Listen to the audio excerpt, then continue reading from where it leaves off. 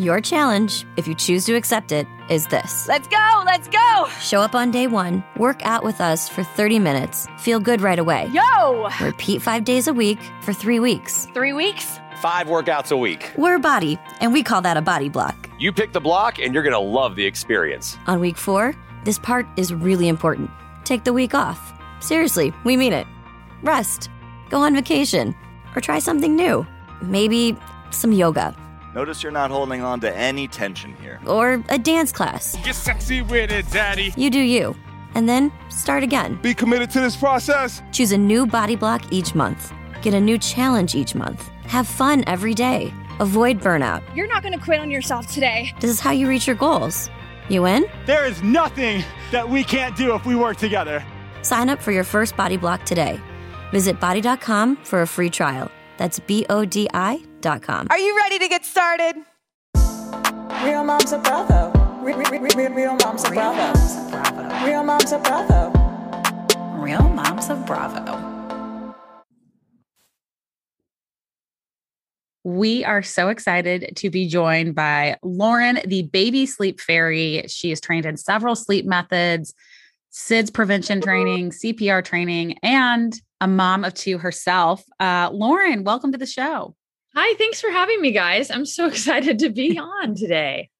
So tell us a little bit about yourself. I was researching you and I saw that you were a pre-law kind of by education background and then found your way into sleep training. So I'm curious to hear that journey.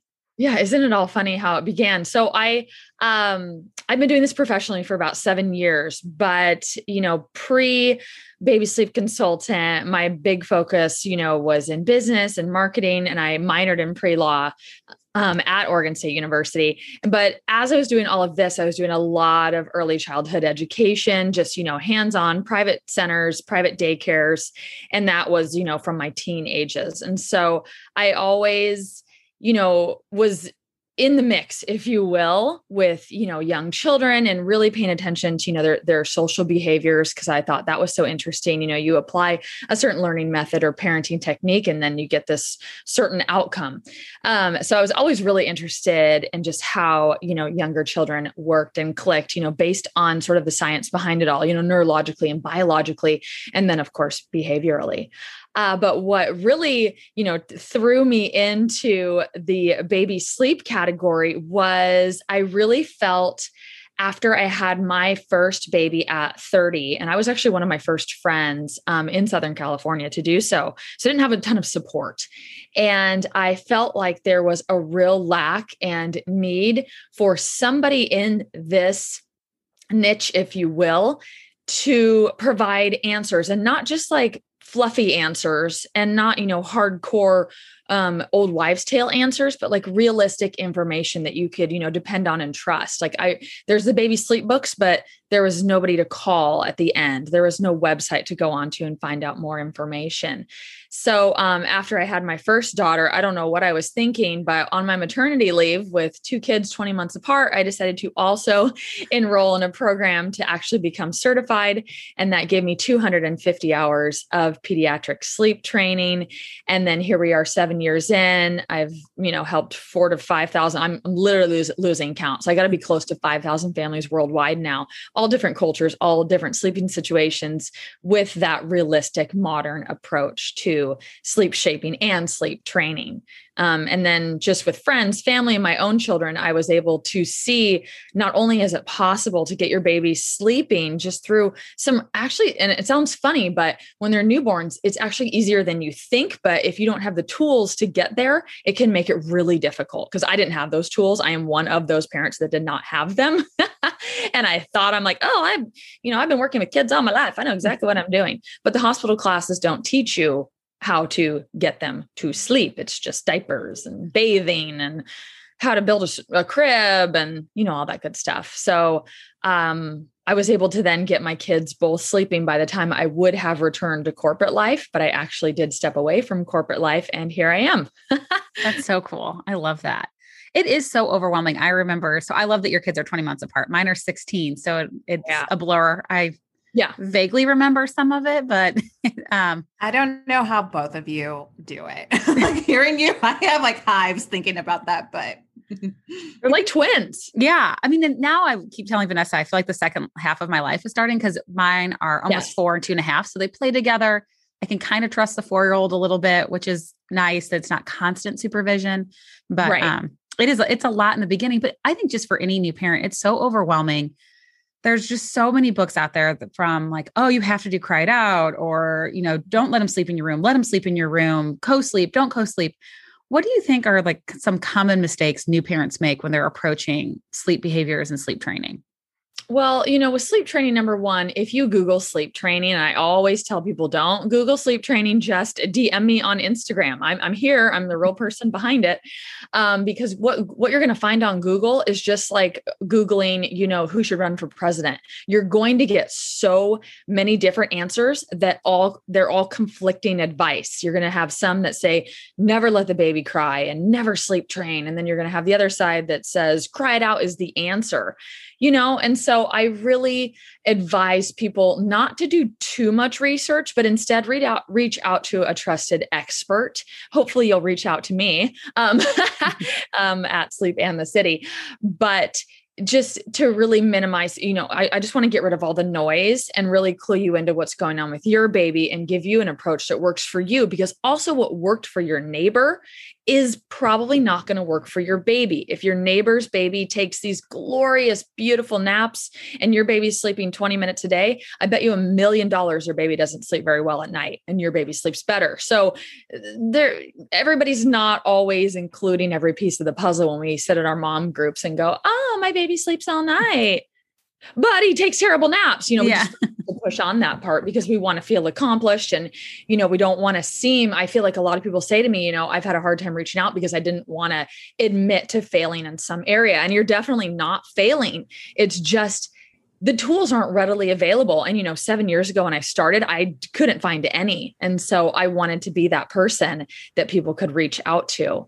And I think that would probably be kind of the biggest, you know, thing I would recommend is, you know, starting early, finding a trusted expert and teaming up with your doctor as well. And starting early, do you mean, I think it's overwhelming. I think about my first and, you know, you're so sleep deprived as a mom and you're dying to sleep. You're like looking for control. I think as moms, you want something to control, and babies in those first couple of weeks, they control you. Like they will wake up, they'll cry, they need to eat. And it's very cyclical. I'm kind of living it a little bit right now with my 8-month-old, but how early is it too early to start sleep training? Like, I feel like there's those first 4 weeks that you're home with your newborn. Like it's kind of like just get acclimated. Like when should you start, you know, consulting with an expert like yourself? Like when's a good time to do it? So I always say being proactive is better than being reactive. So, you know, from a realistic standpoint, you know, I'm really careful to use the phrases sleep shaping and sleep training.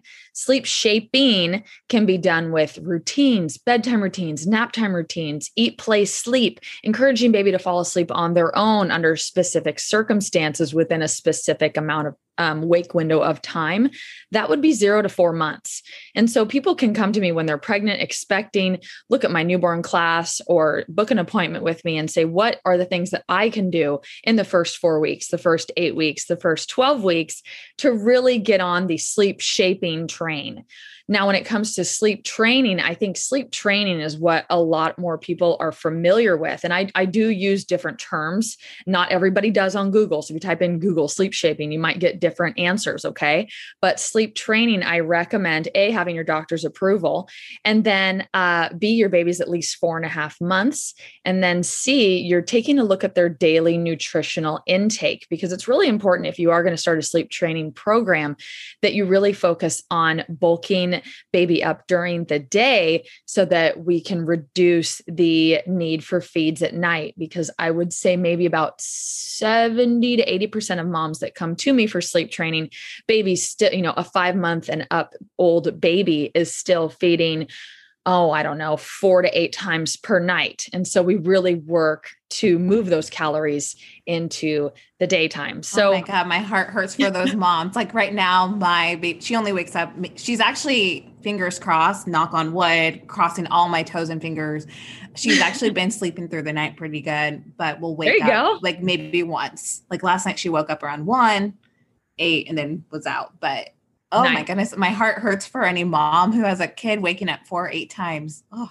Yeah. And, random wakings are normal because they happen to us as adults too. I would say anything that happened more than 3 days in a row, that's when you're going to want to say, okay, I need to look at my schedule, my wake windows, my routines, and adjust where needed. People reach out to me, a week ago, this happened one time. And I say, don't even stress it. It's just, part of growing up and development. So another part of development is the dreaded regressions, and they're the worst. And the funny thing is my first never went through a sleep regression. And I don't know if it's because I supplemented with formula more. And I know there's a lot of people say that doesn't matter, but I'm wondering if maybe he just bulked up enough that he just somehow skipped it. But my second went hardcore, hit every regression you could imagine. I think even made some up along the way. Why do they happen? Why do some kids not get them? Maybe explain it. Cause I do think people are like, oh, watch out, 4-month sleep regression. And you start dreading 4 months, right? You don't even know why it's happening. So it's hard to know how to support and comfort your child. Yeah. And what's funny is each regression. So there's 5 big ones, just to cover my bases here for, those of us that don't know 5 of them exist. There's 4-month, 8-month, 12-month, 18-month, and 24-month. And these are all big developmental leaps. The 4-month regression is definitely more neurological. So, it's advancements in the brain. They're starting to realize the world around them. Okay. And they're often distracted. They feed less during the day. They wake up more during the night. We start feeding them more during the night. And then you've got a baby at 5 months old that's waking all night for feeds. The other regressions, 8-month is really in line with starting to crawl, rolling over. 12-month is learning to walk. 18-month is a verbal explosion. And then 24-month is a big part of separation anxiety. So it doesn't always show its form in the same way, if you will. So the characteristics of what you'd see at 4 months would be different than what you would see at 18 months, for example. My own children, my son, the 4-month one got him. And then my daughter, it was the 18-month one that got him. But to be honest with you, I think by the time my daughter was 18 months, I was more clued into what they looked like. So I knew it was happening. Regressions can also only last for maybe 2 weeks at a minimum and a max of 4 weeks. So it could have been that maybe you didn't know of the signs, or you didn't know that, oh, baby's, waking up again at 5 a.m. for 2 weeks. Oh, that was weird. That was the regression. Mm-hmm. And so sometimes it can be really, really minimal, minimal, like taking a short nap all of a sudden when they were previously taking a long one. So I think, here and there it shows in different ways, but the level that it affects each child does vary. I've always referenced the Wonder Weeks. I don't know. Yeah. So I love that app on my phone. And usually I can tell if there's a storm coming. Yes. And that a regression or some big developmental milestone is coming. And that might be why she is acting fussier than normal or whatever. It's interesting. Right. Wonder Week 19. Yeah. Wonder Week 19 is a big one. Right. So, and that's right around the 4-month regression as well. Overall fussiness, short naps, unwilling to go into the crib, drowsy but awake, maybe increased night wakings, bedtime battles, things like that.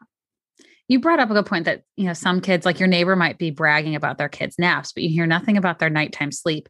It does seem that kids either kind of fall into one category or another. They're either going to be really great nappers or they're going to be really good, like sleeping at night. Do you find that to be true? When you aren't zeroing in and maybe, working, because here's the thing, I really focus in my business on, I'm choking. It's dusty in here. In my business, I really focus on the science behind the sleep.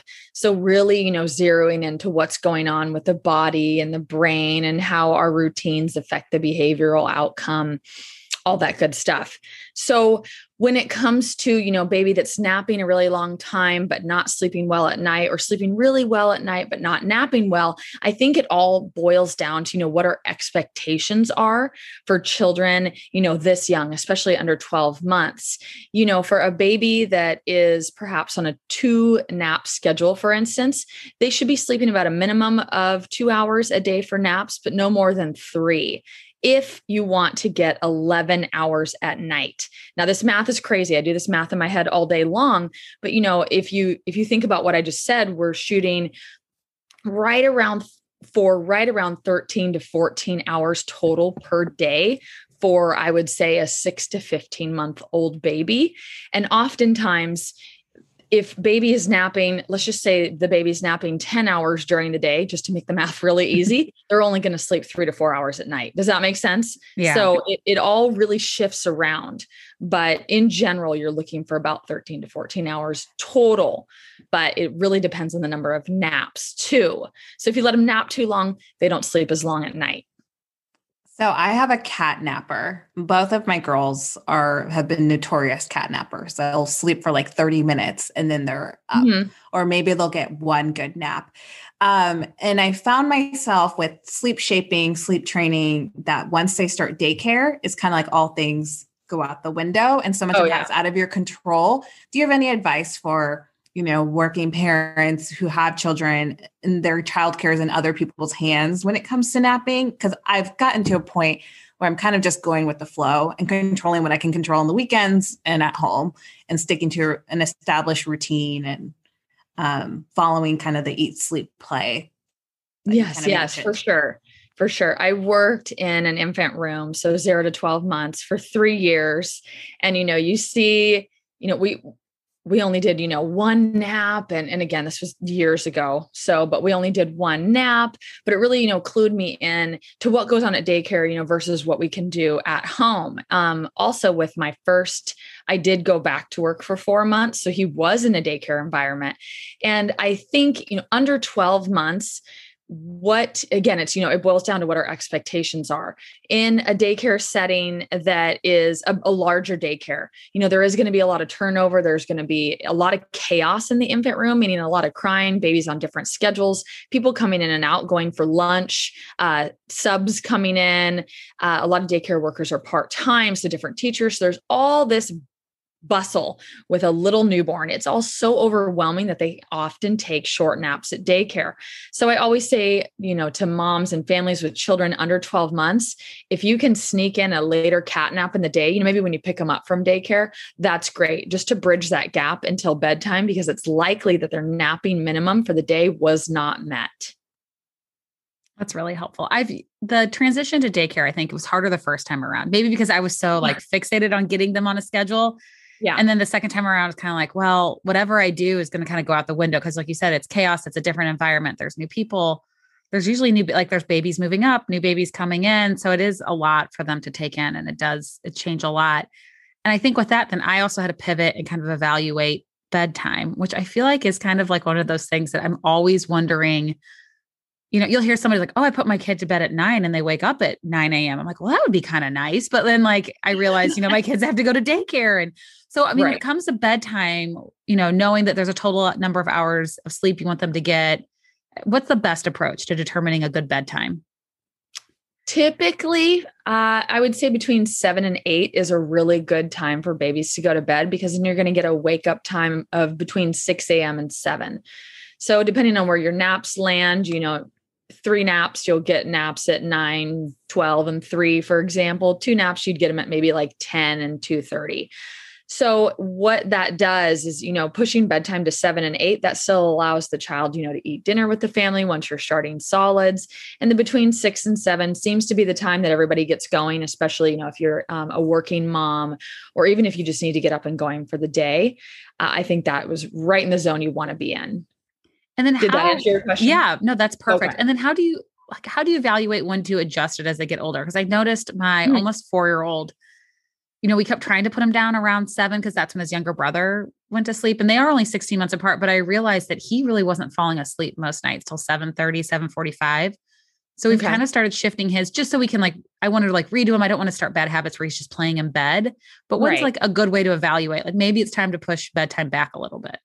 Right. So definitely with age comes extended wake windows, and definitely in the example, you know, when your children are 16 months apart or even 3 years apart, there is going to be a larger wake window for the older sibling, even if a nap is still involved. But that does give you the luxury of staggering the bedtimes. So sometimes parents, you know, can conquer and divide, or we ask the older one to do something quiet on their own while we help brother or sister, you know, younger brother or sister. And what I find is this also gives you that one-on-one time with your child, the older one and the younger one, because I do find that into toddlerhood, so after 2 years of age, that some children wake up in the middle of the night just to have that one-on-one time with the parent, because they aren't getting it during the day because, you know, older sibling has to go to school or help with homework, or baby's crying and needs to be fed. And so it really carves out time for you. So that's the nice part of it. But I would say in terms of pushing later bedtimes, you can definitely do that after 2 years of age, because that's when they can really rally. You know, you can stay up late one night for a barbecue or for fireworks on July 4th. That's when you can really start looking at later bedtimes. The only downfall I feel like is because people are like, oh, put your kid to bed later. There's always a downfall. Yeah. Yeah. I'm like, well, they don't sleep longer. Like if I feel like, you know, I can put them down at 7, 8, 9, or 10, they're still going to wake up at 6:45, like clockwork, regardless. Yes. My daughter, my toddler is the exact same way. And I think too, with later bedtimes comes in, as toddlers get older, comes the bedtime stalling. Mm-hmm. Do you have any advice on how to handle that? Because right now, our bedtime routine with my 3-year-old is we start the bedtime process at 7. We're doing reading and cuddling and all that between 7 and 8, usually lights out by 8. And if she wants to read on her own or doesn't fall asleep right away, we let that go. Lately, she's been staying up a lot later till like 9, where I have to go in her room and like be like, okay, lights out, no more like playing with your puzzles or whatnot. But then the stalling kind of starts, and then we're doing this little dance and tango. So how can we stop our little toddlers from being so smart and outsmarting me? So children need to make up for any missed sleep hour for hour. So and maybe this isn't happening exactly in your situation, but if there's a toddler who's still taking a nap, let's say they're taking an hour nap every day, and then they're staying up until 10 o'clock at night, stalling, I want to hug, I want to kiss, I have to go to the bathroom, which is a big one with potty training. And then they wake up at a normal time in the morning. You're going to see that second day nap be like a 3-hour nap to make up for the bedtime that happened the night prior. I know that sounds crazy, but it's this big math equation if you think about it. So I always say definitely start with capping the naps at 1.5 hours for toddlers. Okay. So this is over 2.5 is what I'm talking about now for the 1.5 hours. And then make sure your wake window on the back end, meaning the time spent awake between the end of the nap and bedtime, is a max, and I mean max, of 6 hours. Okay. Also, if you have I really like the Hatch rest clocks. It's like an okay to wake clock. It's I'm obsessed. Yeah, right. I have 2 of them. You know, it's a white noise machine. It's a night light.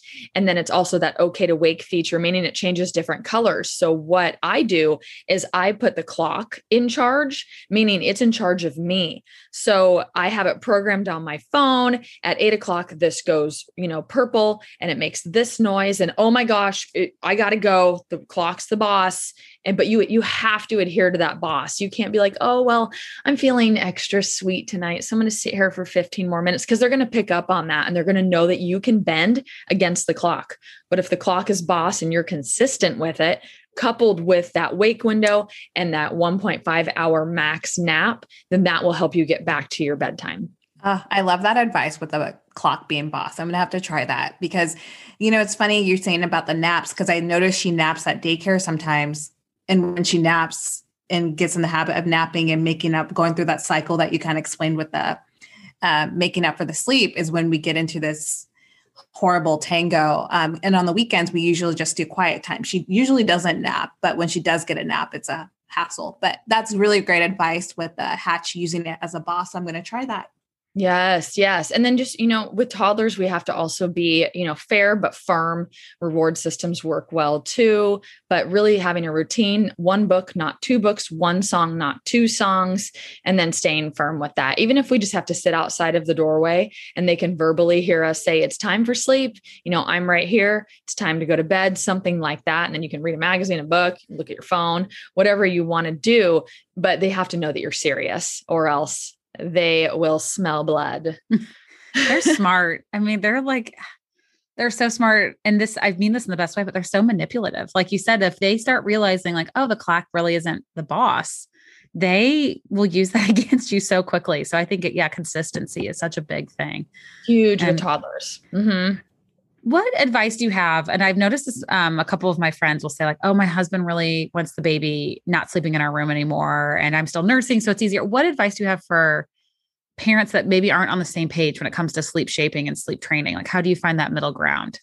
Yeah, that's super tough. That's actually one of the things that, I ask when families come to me, or like dads will email me and be like, hi there, I need my baby to sleep. And I actually early on, you guys, I was hired by a dad and he was totally on board. And then the mom got on the phone and she was like, I'm not doing this. And she didn't do it. And then she didn't do it. And then it didn't work. And then I saw her like a year later in a Facebook group saying like, oh yeah, hers don't work. And I'm like, but you didn't even want to do it. And you didn't even want to be there. And so number one, you've got to be ready. You've got to be ready to go for it and make sure everybody's on the same page. And, maybe if it's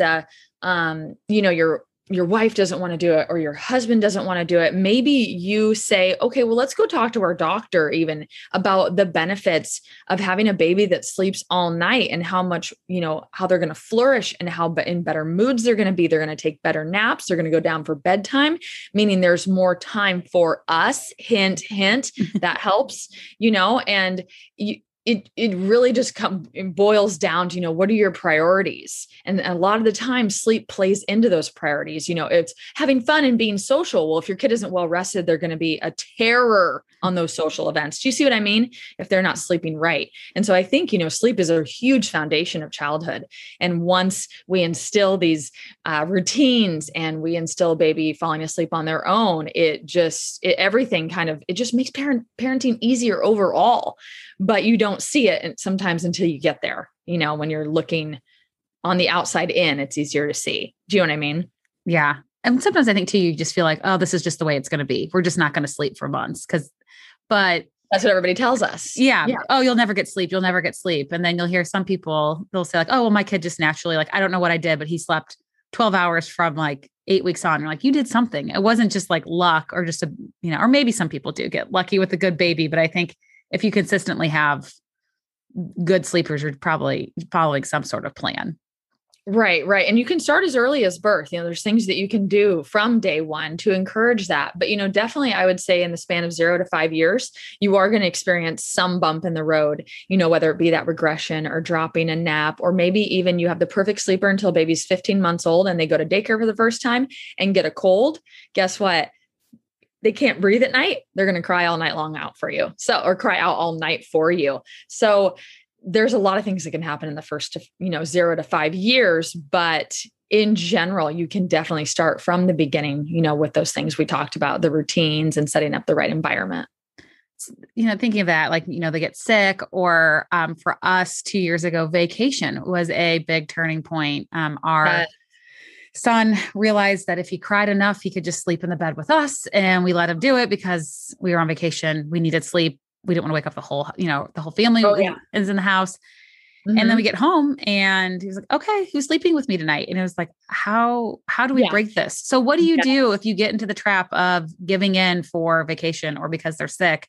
And now it's like, all right, I have to get back onto like a good routine and habits. Yeah. And it's so funny. You're almost there with your 4-year-old, but I would say, vacationing with children under 5, it's just parenting in a different location.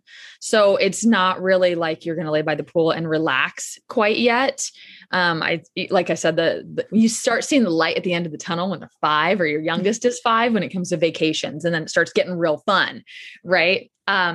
But this is what happens to a lot of people. They go on vacation. Often it's with family. We're sharing a house. Baby wakes up. Oh my gosh, it's going to wake up the whole house. I don't want that. And we do whatever we can do to get them back to sleep, even if it's something that we don't do at home. And then when we come home, you think to yourself, oh my gosh, he's going to want to get in bed with me, especially toddlers. They're going to want to get in bed with me because I was able to do it for a week in Hawaii. So why can't I do it now? So it's really important. The first night you come back is to go back to your normal at home routines ASAP. So vacation's over. No, honey, we did that on vacation. I can't wait to do that again with you though, when we go back to Hawaii. Okay. Time to lay in bed and night. Right. So we just have to go back really quickly. And I think, with children that have habits formed around bedtime and falling asleep on their own previous to vacation, you're looking at maybe 1 to 2 nights of a little bit of disruption post vacation. And then on that third night, everything should start to go back to normal. But yeah, a lot of people get into those tricky situations.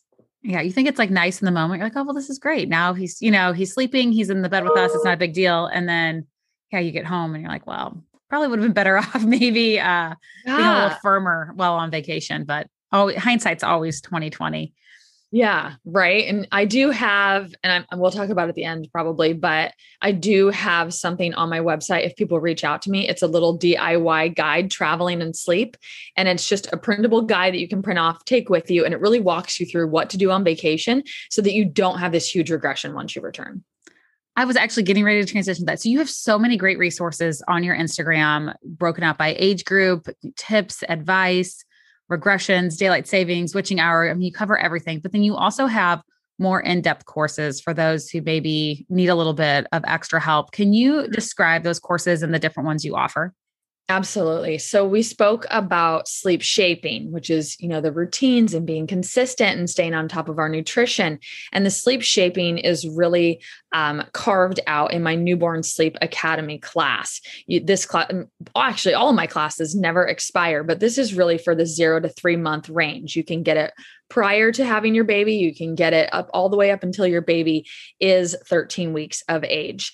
And this program is designed to give you those tools from day one that I had no clue about, right? To help you get those long naps, to get babies sleeping on their own, to get them to start sleeping through the night and drop feeds naturally. There is a way to do it, but you got to pinpoint it and zero in on it. A lot of the things the tools that I did not have as a first-time mom, I wanted to make sure were in this class. Then we also talk about drowsy but awake. Everybody says, we want to see you do drowsy but awake. And I was like, well, okay. So in this class, I show you with 3 different age ranges, 0 to 4, 5 to 8, and 9 to 12, how to put a baby down drowsy but awake. Yes, it can be done even with children that have never done it. So it's kind of interesting to see that. And then, it clues a lot of people into, it's actually not so hard, but I have to give it a try, because with anything, if you try something one time, you guys, it's not going to work. It's being consistent and starting those routines and doing them day in and day out. Children pick up on routines in about 3 days and then form habits closer to 21 days. Okay. I also have a 3 to 4 month regression class. Right around the 3 month mark is when people start seeing fussy babies, not willing to go down in the crib, and super short naps, like 20-minute naps. No matter what they do, night wakings can increase, night feedings can increase. And this mini class, this regression class, only $49. It is really designed to help you get on top of the regression so it doesn't swallow you up. Because what happens is that it can bleed over into the next age range and affect your child for years to come. Because even if you had a great sleeper, they start waking up every 2 to 3 hours again, like a newborn, or they start refusing to go down for naps. You introduce new things to help them get there. And then here you are helping them every single time for the rest of time, right? So if you're already past that regression phase and baby isn't going down to the crib or isn't able to fall asleep drowsy but awake, or still waking up at night for multiple feeds, then you would enter into the baby sleep training category, which would be my class, my Baby Sleep Academy, for 5 to 18 months. It is sort of so I don't do an all one way or the highway approach. It is very modern. All my programs are very modern and up to date, but it really is sort of a choose your own adventure. So if parents are sharing a room with baby, bed sharing with baby is a big one people come to me with, I'm bed sharing with baby. How do I get them out? How do I get them into their room? What do I do? They're feeding all night. Families that already have a child in the crib, but they're refusing to sleep. Families that are feeding babies multiple times, but their doctors already said, let them cry it out, but you don't want to cry it out. There's all these different scenarios. And I tried to take what I learned I made this class last year. So I tried to take everything that I had received as feedback over the last 6 years and just put it into this 1.5-hour class, the Baby Sleep Academy, that people can refer to back multiple times for 5 to 18 months. So you can use it for up to a year, depending on where your baby's at. And especially for those regressions after teething, illnesses, travel, all that good stuff.